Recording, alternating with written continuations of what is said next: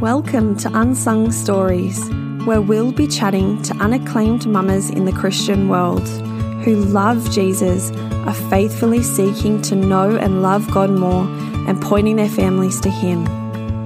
I'm your host, Laura Smith, and I hope that you will find solidarity with a regular mum living out the gospel in regular ways and be encouraged in your own unsung story. Thanks for joining us. Well, hello and welcome to this week's episode of Unsung Stories. Today we're joined by Taylor. Taylor is a mama to Harvey and so beautifully shares how her relationship with God is going through motherhood. She shares the grief and the pain in her journey of becoming a mum and how experiencing miscarriage and how that solidified her faith in Jesus. But enough from me. How about we jump in and hear more of her story? Hi Taylor, and welcome to Unsung Stories. Thanks so much for joining us. Hi Laura, thanks for having me. My pleasure. Just so that our listeners can get to know you a little more, could you tell us a bit about you and what your family life looks like? Yeah, sure. So my family is myself, my husband Jordan, and our little 16-month-old boy Harvey. And yeah, I work 2 days a week in a childcare centre on the coast.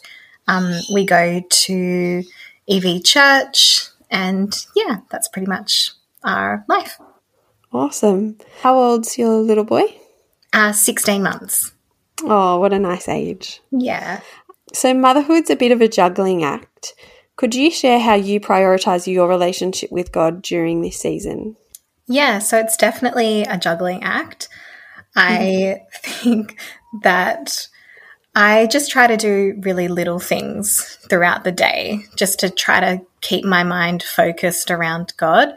So it'll be just simple things like continuously praying is a really big one for me. I'm a really big believer in constant prayer. So I'll just constantly be praying in my mind, basically on and off all day. I find that's really helpful. I also find it really helpful to have little things that remind me of God around the house or on me or with me. So sometimes if I'm feeling a bit distant from God, I'll wear a little necklace that reminds me of God. Just having that there when I fiddle with it during the day when I'm at work or when I'm at home, it just reminds me that God is with me and yeah, it just reminds me to pray and prioritize Him through my day. That's a really good idea. So how do you feel like your relationship with God has changed since you became a mum? So kind of what was it like before you had Harvey and what's it like now? My faith has always been a bit of a roller coaster ride. I'm from a non-Christian family, so I never really had that kind of constant God talk throughout my childhood and throughout my life. So it's kind of always been on me to kind of make that a priority and make it happen in my life. Before Harvey, it was probably a little bit more superficial just because becoming a mum, and this may sound cliche, but becoming a mum has really opened my eyes to how much sin there is in my heart and in my life and how much I really need Jesus in my life. And I know that's probably an answer that you get all the time, but it's so true. And it's not until I had Harvey that I was like, wow, this is really true. It really highlights everything. Yeah, that is why we need Jesus. I don't think it's cliche. I totally agree with you.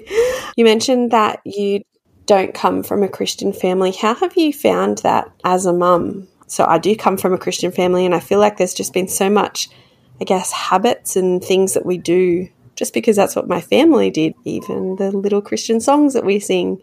How has that been for you? Yeah, it's been a bit of a difficulty.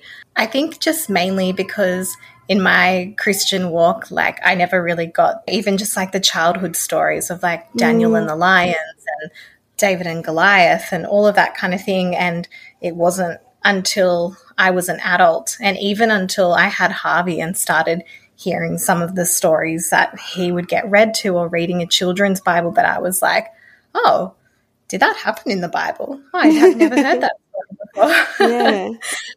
Things like that, and Christian children's singers, I no idea, had never really heard of Colin Buchanan before. I had, never really had all that thing. And in saying all that, I had the most beautiful childhood with the most beautiful parents ever. Yeah. But just all these things of like, I have to decide, do we pray around the table? And Harvey's still so little, so we don't really do much of those things together as a family yet, but just kind of like not even really having a routine of, or even knowing like what age is appropriate to start putting that into his life kind of thing. Yeah. So it's been a bit of a struggle. My husband comes from a Christian family, so it's been good to have that, his knowledge there. I was just thinking, I mean, there's so much that I would go, it's just not second nature to start humming Jesus Loves Me, that sort of thing. It's so intentional what you have to do. You can just really teach them what it means to be a Jesus follower. It's not, this is how we live as Christians. It's, I don't know. Yeah, definitely. Yeah, you have to kind of think about it in every step that you do because it doesn't come naturally. Yes, but at the same time, it does come naturally because we are just teaching our kids to follow Jesus. And so there's not this is what a Christian family looks like. It's just, this is how I follow Jesus. Follow him with me. That is so true. So since you have become a mum, what have you found the most helpful way to read your Bible? Do you read it through in a year or do a study method or just pick it up and flick to a page and read it? That sort of thing. Yeah, so my church has daily reading notes that we kind of go through a whole chapter of a book of the Bible each term, and they have little daily reading notes, and I find that's really helpful for me because I learn really well when I write things out. They only take like 2 to 5 minutes to kind of fill out the daily thing, which is perfect because Harvey rarely sleeps and is on the go 24/7. So that's something that takes 90 seconds to fill out is pretty much all the time that I get to really sit down.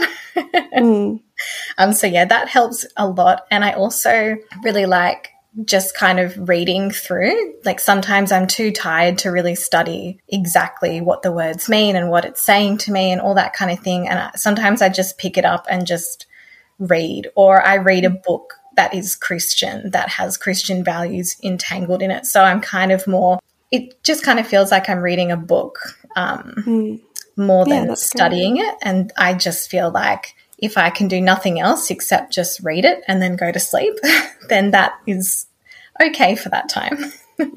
That's awesome. What's been a struggle in you spending time with God?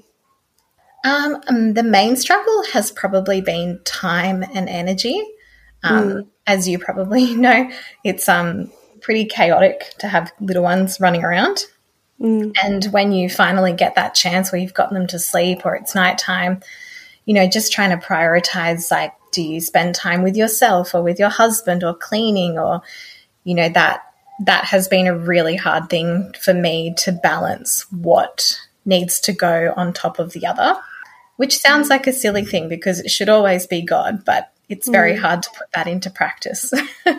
Yeah. So what's something that's really grown you as a Christian in motherhood? Yeah, so I think the journey to becoming a mother was pretty much the defining moment in my life for my Christian journey. Before we had Harvey, we had quite a traumatic miscarriage. We've healed quite a bit from it now, so it's fine to talk about it. But yeah, it was quite a defining moment for me because I didn't have children prior to the miscarriage. Not that really makes it better or worse, but it meant for me that I was also on the outer of this club that I so desperately wanted to be a part of. And it just seemed like, especially in Christian circles, that motherhood was just the unattainable thing that I needed to become. You find, a nice Christian man and you get married and you do everything right and then you have a baby. And that just seemed to be something that wasn't happening for us. It took a really long time to fall pregnant. And then we found out that the baby had passed at around the 12-week scan. Oh, Taylor. Yeah, that's so Yeah, it was pretty rough time. And yeah, my heart goes out to anybody who has to go through that. You're saying so that's a really definitive moment. In what way did that, I guess, define you or grow you? Yeah, so I found that because it was such an all-consuming thing to become a mother. Well, for me personally, it was such a consuming thing, and I felt like it was almost written on my heart that I was going to be a mum. I work with children. It's just going to be something that happens for me. And all of a sudden I was face to face with something that I just couldn't control. I'd never really had to put my trust in God in something that was so important to me.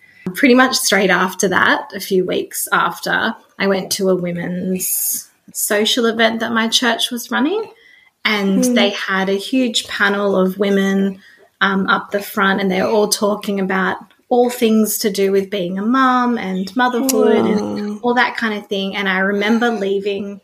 I actually left early and pretty much cried myself the whole way home. I remember thinking in that moment, this is what I need to decide, whether I can withstand this kind of thing within a church setting. So I can either walk away from God now, or I can, really, really hold on. Well, Taylor, that's horrible. Yeah, so that was pretty much the defining moment for me. And then I think that night was also the defining moment that really cemented prayer for me as well, because I remember I went home and I just thought to myself, you know what, I am just going to physically get on my knees in front of my God and just pray, but not in a way that had words, because I just did not have any words anymore. I didn't know what to do. I didn't know how to feel, didn't know anything. And so in hindsight, the verse Romans 8:26 comes to me, and it says, in the same way the Spirit helps us in our weakness. We do not know what we ought to pray for, but the Spirit himself intercedes for us through wordless groans. And that was just me. I was literally on my knees crying. And I just remember thinking, like, if this is not your will, God, then take it from my heart, because I can't. Yeah, I just can't. If this is on my heart to become a mum, I just can't do it. Thank you for sharing with us. How have you gone since you've become a mum? And it's a really tricky and hard and sin-showing experience. Has this expectation that you had of motherhood and this deep desire and longing for motherhood, how has it married up with the reality of it? Yeah, it's been super different. You long for it and you go through so much trauma to get it, and then it's here and it's beautiful and it's magical and you love this little person with all your heart, but then it really, like I said before, just magnifies the sin that's in your heart, that's in the world. Yeah. And yeah, it was pretty confronting for me. And I guess I'm still in the thick of it. So yeah, it took a little while for me to wrap my head around that I can feel a lot of things about it in the one hit. And that's okay, because I have God, and God will cover me in all of those feelings. And as I had so desperately prayed to him before, I can pray to him when I'm desperate now, or when I'm just in the mundane. I felt really similar. So I just had this immense fear that I wouldn't become a mum, and this huge longing. And I just remember probably for the first few years, actually, I just realised how much I actually idolise things. It actually was the first time that I thought, actually, it's probably good that God doesn't give me everything that I ask for. Not saying that he shouldn't have given me my children, but that I can actually trust him with with the decisions. And so he's obviously giving me my children has been good for me. Yes. But I just realised how much I had actually idolised being a mum and children. Yeah. When your idolization doesn't meet what you think it'll be. Yeah. How would you encourage the mum who loves Jesus but's just feeling a bit distant to him in this season?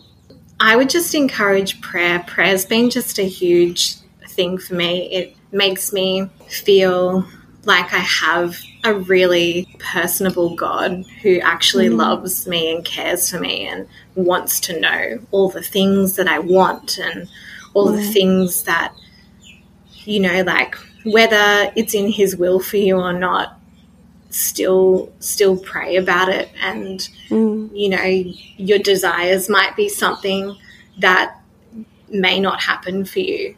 And I found the only way to even try to make peace with that was to have God in my corner. And I felt to do that was to pray. So I would just encourage the mum that if you're feeling distant, it doesn't even have to be something massive that's happened in your life. Just, you know, in the mundane, every day, like I know that I get busy and I sometimes forget to do the things that I need to do to stay close to God. But just to take 1 second out of even just like walking to the bathroom and just sit on the toilet and just go, hey God, like, I know you're still there, like I'm still here as well, kind of thing. Taylor, thank you so much for coming on and sharing with us today. Would you mind wrapping up today's show by praying for the mum who's listening? Dear Lord, I just pray for all the mums out there who are listening, Lord. I pray that you will just hold them close through whatever that they may be going through. Lord, I pray for all of those who have experienced the want to be mothers for the first time, for the second time, for the third, fourth, fifth, any time. Lord, I just pray that you are with them, Lord. I pray that you comfort them, you hold their hand, you hug them, you wipe their tears. Lord, I just pray that you will be there for them through loss, through grief, through infertility, through all of those big, big issues that are so prevalent in our society for women. Lord, I just pray for all the mums in the everyday mundane. Lord, I pray that you will be with them, Lord, and I pray that they turn to you in everything they do, from the big things to the traumatic things to the small washing dishes things. Lord, I pray that they just take time to just be with you, to be in your presence, Lord, to read your word and to just know that you are there for them and you have them in your hands. In your name, amen. Amen.